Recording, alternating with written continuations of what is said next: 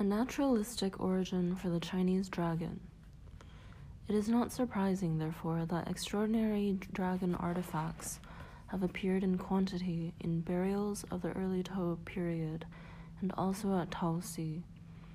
From Xinzhai, there are early dragon images inscribed on pottery shards, dating from between the late Longshan and early Tao periods.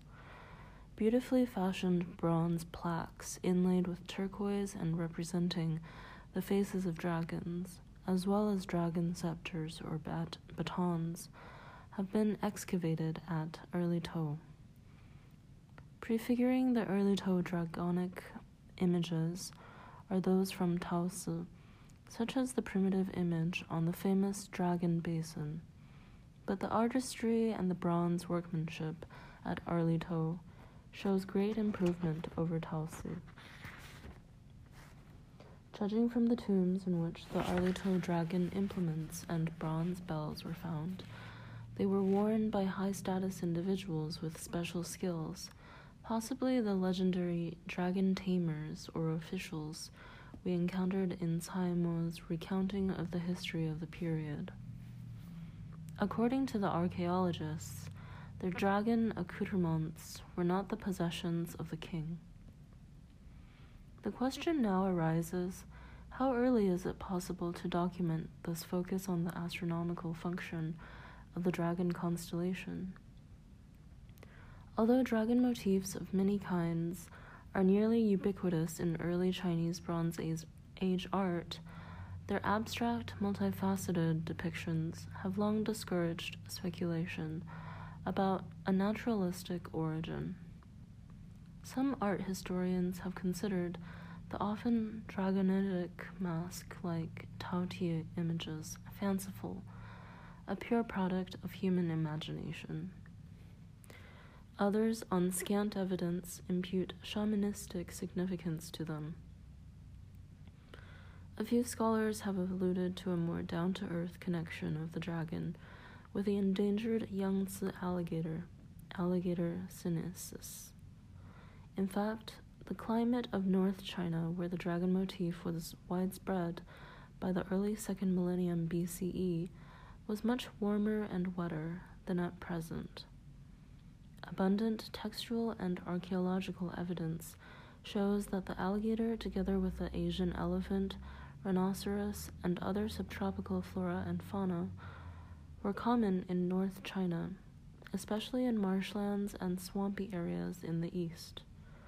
Archaeological finds of polished alligator scales and Neolithic burials at Dawenkou and alligator skin drums containing alligator bones at Taosi, some 500 kilometers from their customary range, attest to the presence of that creature in the eastern Yellow River drainage, and to the alligator's importance in elite ritual and trade. Throughout Chinese history, drumming was an essential feature of rites intended to induce the dragon spirit to deliver rain, and may have simulated the alligator's thunderous bellowing during the spring mating season. The Taotie and the Dragon Festival. It is surprising that all the speculation about the meaning and lack thereof of the Taotie virtually ignores the ethnographic evidence. Sacrifices to the ancestors and to the spirits of the landscape are the most enduring aspect of Chinese culture and are archaeologically documented deep into the Neolithic. The practice is ubiquitous of burying food, weapons, art objects, items of daily use, etc., with the deceased. Sheep, cattle, and deer are all represented as Taotie on Shang and early Zhou bronzes, e.g. on the square cauldrons found in Fu Hao's tomb, along with innumerable stylized and abstract versions of the dragon motif, not simply as a mask-like face, but sometimes with the entire body splayed in a head-on view with both flanks visible. Over time, artistic license led to these decorative motifs becoming increasingly imaginative, e.g., small dragons as horns on depictions of livestock, and then abstracted, dissolved, and made more fanciful, ultimately becoming almost unrecognizable. We know that specially bred livestock, in various combinations, were the most common sacrificial offerings in the Shang royal cult of the ancestors, as recorded in innumerable descriptions. The Book of Documents records that a steer, a sheep, and a pig were sacrificed at the founding of the new Zhou capital of Luo in the mid-10th century BCE. Offerings were split open, dismembered, and arrayed in extravagant displays of disposable wealth prior to cooking and consumption, in the context of worship and ritual feasting. Research has demonstrated the great political, economic, and religious importance of pigs earlier in the Neolithic. Ethno-historical documents indicate that pigs provided the greatest source of animal protein for the ancient Chinese, that they were used in rituals, and that differential access to them was an ideological display of wealth and asymmetry. Li Liu has drawn similar conclusions. The interment of domesticated pig skulls, mandibles, or even whole pigs in burials can be traced back to the early Neolithic period in 6th millennium BCE. This practice became widespread during the Neolithic and continued during the Bronze Age in China. Most examples of pig skulls and mandibles are normally, but not exclusively, associated with rich burials in the late Neolithic period. They are plentiful in burials at Taosi. The distinctive so-called pig dragon jades from the Hongshan culture, 5th-3rd millennium BCE, are well known. I suggest that the Taotia motif may actually have originated in something as prosaic as the deboned and dried faces of sacrificial animals prepared for ritual consumption. These faces exhibit the same cleft-chinned death grin so characteristic of the Taotia, which also conspicuously lack chin and lower jaw. An origin for the Taotia in this custom would hardly be surprising, given the importance of domestic animals in sacrifices. What could be more natural than for the faces of the buried skulls to have been displayed as part of the sacrificial rituals dedicated to the ancestors, or for such faces to appear later, perhaps as an archaism, on the high-status bronzes used to make the actual offerings to the spirits. It is questionable whether the mask-like Taotia ever represented anything so fanciful as the spirits of the ancestors or the mystical transformation of shamans into animal familiars, or passage to the realm of the dead through the gaping maw of the monster, as has been speculated. Along with stylistic evolution of the bronze decor, the abstraction, dissolution, and fanciful recombination of features of the archaic motif gradually led it becoming less and less recognizable, ultimately to be abandoned by late Zhou. To this day, however, one can see the dried faces of pigs looking exactly like Taotia displayed for sale in rural market stalls, as I have in Hunan, Shanxi, Shandong, Sichuan, and even Taipei, Taiwan, in 1974. These faces are carefully preserved to be consumed as a delicacy on special occasions, and a few moments online search will turn up recipes in restaurants featuring the delicacy. The major feast day when pig face is consumed is the Dragon's Head festival previously mentioned, when all manner of folk customs were performed to awaken the dragon and implore it to send the spring rains. Called La Pig Face, La Zhulian, or stewed pig head, Pa Zhu Tou. In ancient times, the pig's head was a sacrificial offering to the ancestors or to heaven. In the north, on the second day of the second month, R, the day the dragon raises its head, Long Tai To, peasant households would cook pig heads. Having already celebrated New Year's Day on the 15th of the first month, the second day of the second month is the last day of the spring festival. Peasant families, having worked hard the entire year, would slaughter a pig on the 23rd of the preceding La, or last month of the year. Once New Year was past, the pork from the slaughtered pig would be finished, and all that was left would be the head. In the north, the second of the second month is called Spring Dragon Festival. In the Zhou dynasty, the second day of the second month was a day of sacrifice, which by the Tang dynasty had evolved into feast day among the common folk. Every food item consumed on that day would be dubbed dragon this or dragon that. So, for example, noodles become dragon whiskers, long xu. Spring pancakes, chun bing, become dragon scales, long ling. Fried crullers become dragon bones, long gu. And stewed pig face no doubt represented the dragon's head, long tou. This strikes me as an altogether more satisfyingly Chinese, if less mystical, origin for the Taotie motif. One of the most striking artifacts discovered at the late Neolithic city site of Arlito was the dragon-shaped scepter or mace pictured here, made of bronze with elaborate turquoise inlay. A number of turquoise inlaid bronze plaques have also been found, dating from late Longshan through early Tao period 3, early 2nd millennium BCE. They have all been unearthed in elite burials, though not royal tombs, together with small bronze bells.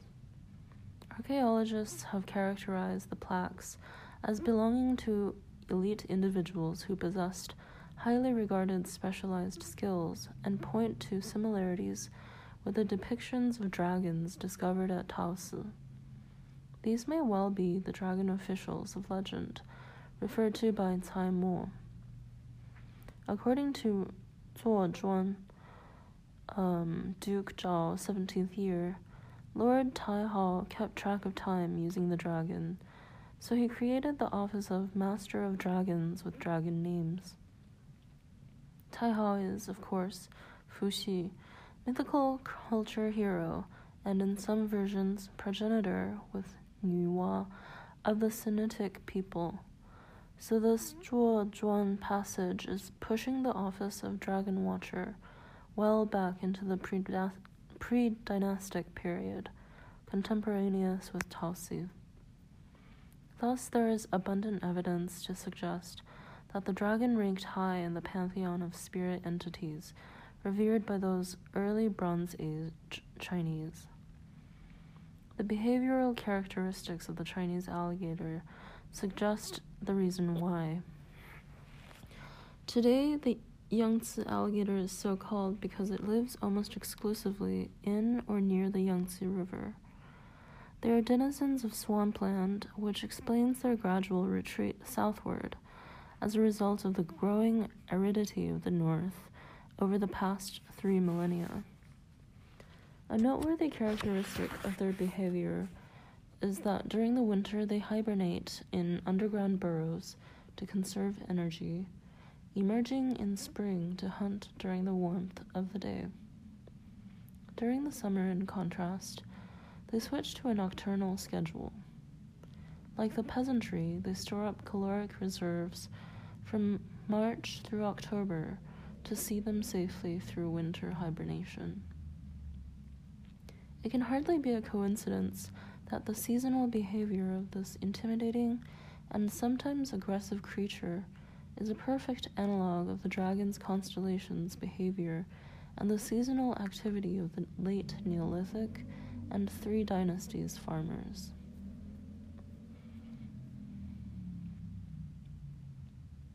An eccentric dragon. The discovery of an extraordinary bronze vessel offers convincing evidence of the linkage between the alligator and the celestial lone dragon. In western Shanxi province, some archaeological finds are representative of a northern complex, so-called because of the mix of stylistic influences that clearly distinguish the artifacts of this interaction sphere from the Central Plains style. Many share hybrid characteristics that reflect a mix of heartland and steppe cultures, indicative of the complex archaeological picture of this area, where northerners adopted into their own culture the manufacture and use of bronze vessels, some of which have repeatedly been found together with vessels so eccentric that they must be local castings.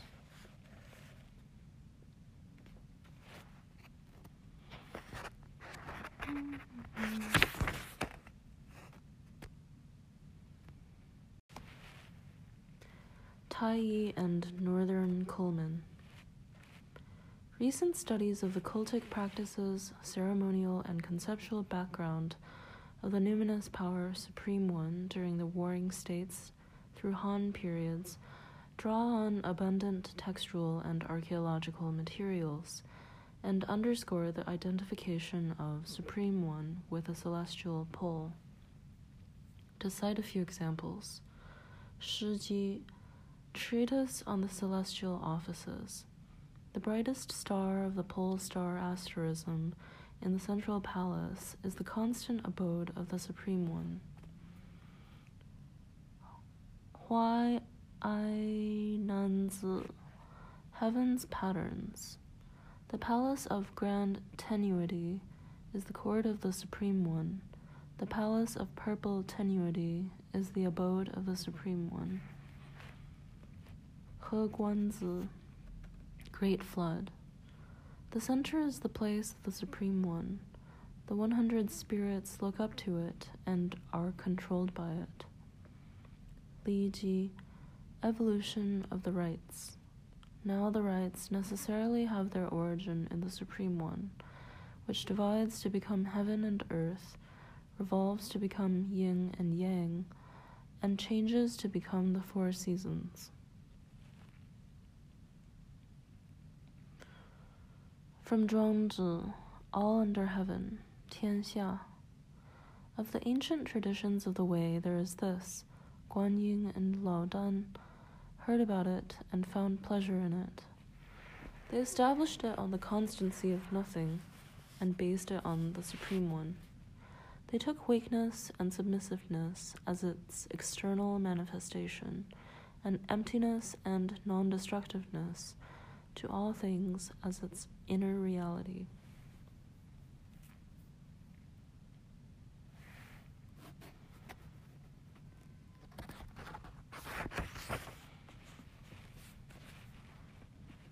These sources and opinions could be multiplied manyfold.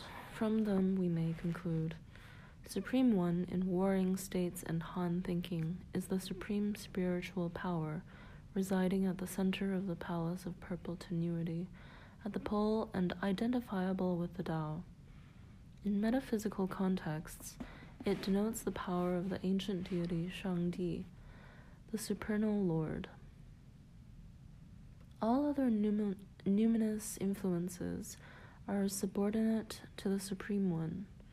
It is the ultimate source of all phenomena, invisibly animating and regulating the universe. An important attribute of the Supreme One is its protean nature. There is awareness that its nominal association with the bright star, Kochab, UMI, Tiandi Xing, is an expedient, similar to the rationale for placing the heavenly pivot of the Han period mantic astrolabe Shi in the handle of the dipper. As an inspirational focus based on the testimony of Shiji Zhuangzi and others, Supreme One as North Pole asterism has a history that reaches into the distant past, where its attributes as celestial high god merge with those of the supernal Lord. The virtue of nothing. The mysterious efficacy of charismatic virtue, to which Confucius referred in the passage above, in the alternative Taoist vision of Zhuangzi, becomes the constancy of inaction, or Wu Wei, the ultimate achievement of one who is in harmony with the invisible force of Tao, Supreme One, animating the universe. The aphoristic maxims of the Lao Tzu repeatedly invoke the themes of non-action, artlessness, and embracing the One, through which non-intentional purposefulness achieves its objective. More to the point, however, may be this musing on the paradoxical virtue of nothing. 30 spokes join at a single hub, but it is precisely where there is nothing that the utility of the wheel resides. Looking to the supernal Lord, clay is fired to make a pot, but it is precisely where there is nothing that the utility of the clay pot resides. Cut out door and windows to finish a room, but it is precisely where there is nothing that the utility of the room resides. Therefore, having a thing is beneficial, but having nothing is useful. Then there is this from the Springs and Autumns of Master Lu. Great music chapter. From the Supreme One emanate the two exemplars. The two exemplars give forth yin and yang. Yin and yang change and transform. One arising, one descending, they combine to form shapes. Confused and obscure in their separateness, they recombine. Once combined, they separate again. This is heaven's constant rule. Heaven and earth turn about like the wheel of a cart, ending, then beginning anew. Reaching their extremes, they turn back again, and nothing is ever out of place. The sun, moon, stars, and asterisms. Some speed along, some move slowly. The sun and the moon differ, and thereby complete their movements. The 4 seasons arise in succession, now warm, now cold, now short, now long, now mild, now harsh. At the source from which all things emanate, they are initiated by the Supreme One, and transformed by yin and yang. We have twice seen the metaphor of a wheel appear with reference to rotational movement of the heavens, in the quotation from the Spring and Autumn of Master Lu, and with reference to the utility of the empty space at the hub.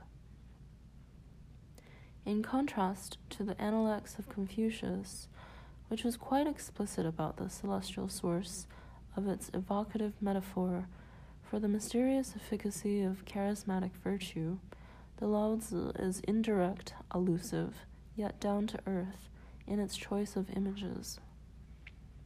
Nevertheless, it does not require a great imaginative leap to perceive the likelihood of a common inspirational source for their respective visions of ultimate attainment in the mysterious operations of the empty pivot of the heavens. Indeed, for his part, in the postface to his monumental history, Sima Qian, 100 BCE, is quite explicit. The 28 lodges surround the northern asterism, 30 spokes turning ceaselessly around their hub, like supportive and indispensable officials attending it, loyally and faithfully carrying out the way in service to their master above. It can hardly be coincidental that during the 2 millennia, while this mystical vision was taking shape, there was no star located precisely at the pole, such as we have today, no obvious physical presence at the pivot of the heavens, so that the marvel of an efficacious nothing at the center of the rotating dome of the sky was nightly on display inviting wonder.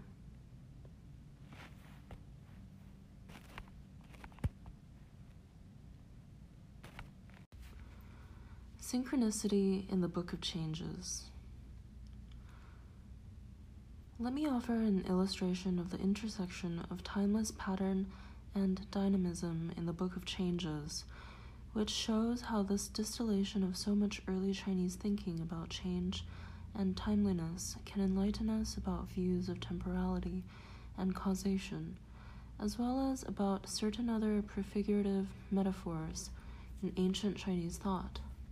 In the Changes, where the quality of the moment is a function of shu, inherent spatio-temporal advantage, the timeliness of every action or inaction is especially prominent and repeatedly stressed. This is the kairos of the Greeks, the right time. Plato contrasted kairos, occasion, with chance. What happens by chance is said to be opaque to human understanding. Chance is a coming together of events that, for all we can understand or determine, could have happened at any time. Occasion, on the contrary, points to a favorable time, which makes possible what, under different circumstances, could not come to pass. Small wonder, then, that a preoccupation with not encountering receptive times or meeting with unfavorable circumstances that frustrate one's ambitions should have loomed large in the minds of Chinese thinkers in the late Warring States and Han periods, especially given the troubling precedent of Confucius's own failure to achieve due recognition in his day. In his famous prose poem on the theme of gentlemen of integrity unappreciated in their time, Shi Bu Yu Fu, the most influential Confucian thinker of the Western Han dynasty, Dong Zhongshu, 179 to 104 BCE, was deeply influenced by the Book of Changes. Alas, the whole world goes along with perversity. I grieve that we cannot join together in turning back.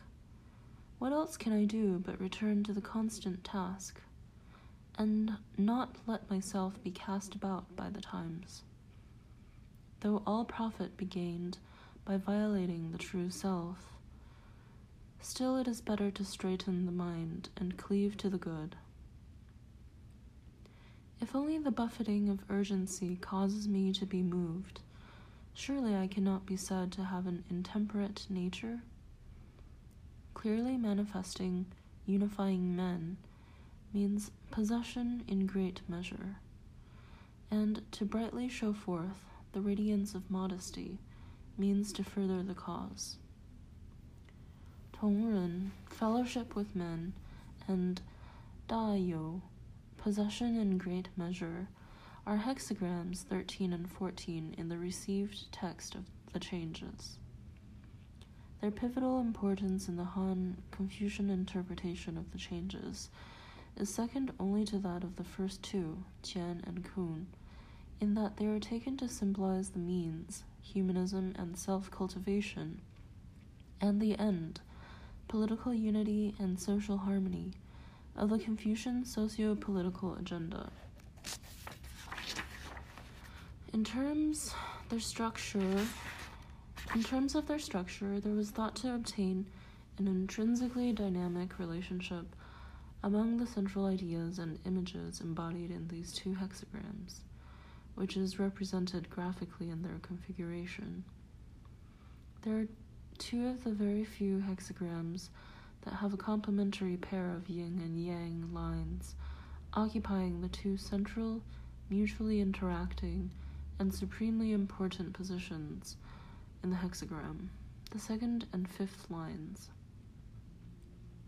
Traditionally, the second line is associated with the concept subordinate, and the fifth line with that of superior or ruler. In both cases, then, we have a representation of the ideal situation, in which a yielding or receptive line and an assertive or creative line finds its counterpart in precisely the right location.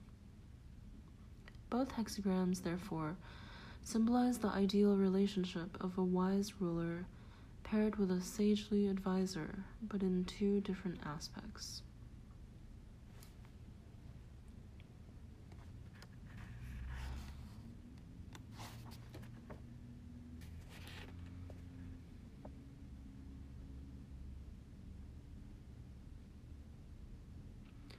The accession of a worthy ruler happens to occur in an age that is going to be well governed. His virtues are self-evident above, and the people are automatically good below. The world is at peace, and the people are secure. The auspicious signs all display themselves, and the age speaks of those as induced by the worthy ruler. The immoral ruler happens to be born at a time when chaos is to exist. The empire is thrown into troubles, and the people's ways become disorderly, with unending disasters and calamities, leading to the fall of the state, the death of the ruler, and the displacement of his successors. The world all refers to that as having been induced by his evils. Such observations are clear about the external appearance of good and evil, but fail to perceive the internal reality of good and bad fortune. Hence, in this view, all the actions of an individual or an undertaking which is about to flourish will spontaneously accord with the spatio-temporal configuration.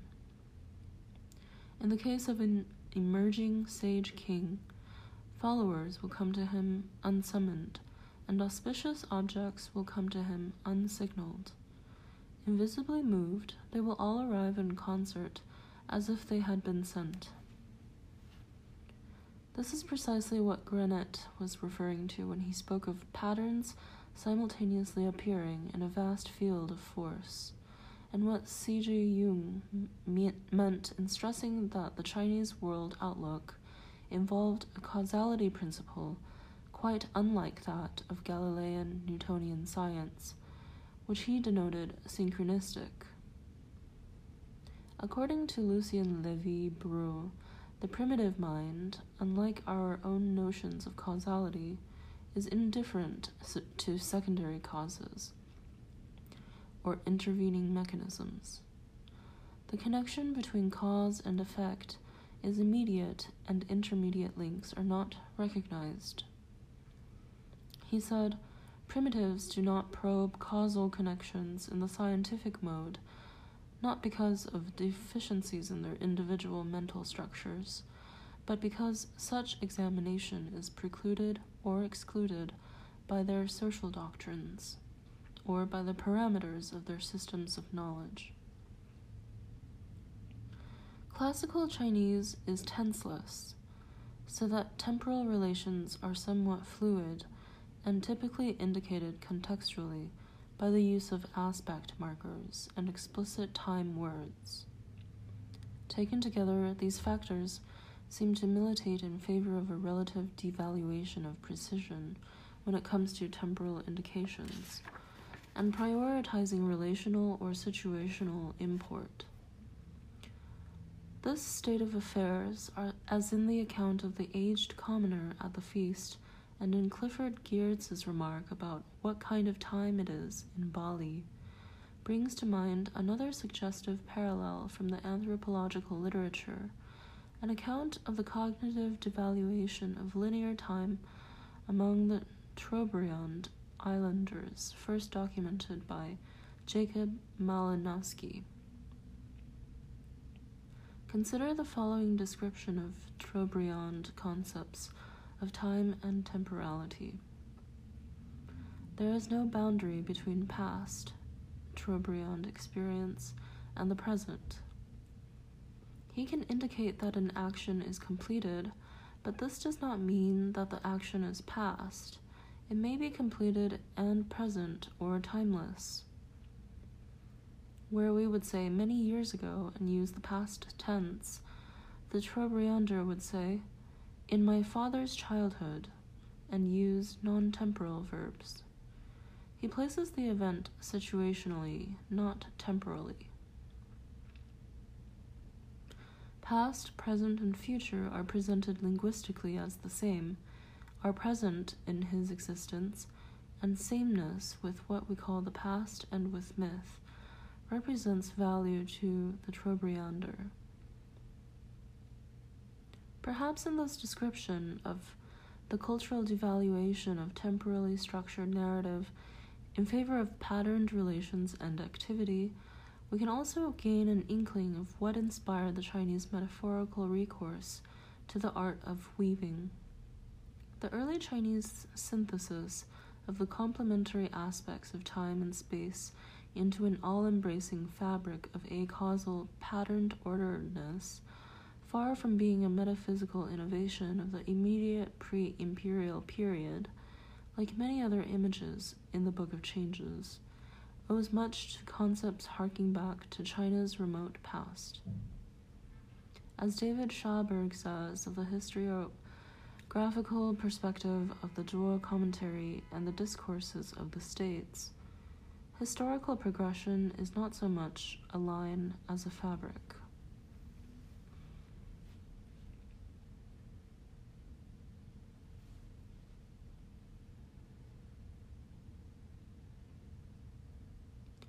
The first model of space-time.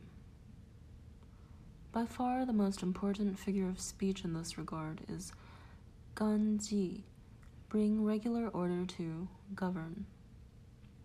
The compound is made up of gang, cord forming the selvage of a net or textile, and by extension control, maintain an order, direct, and ji.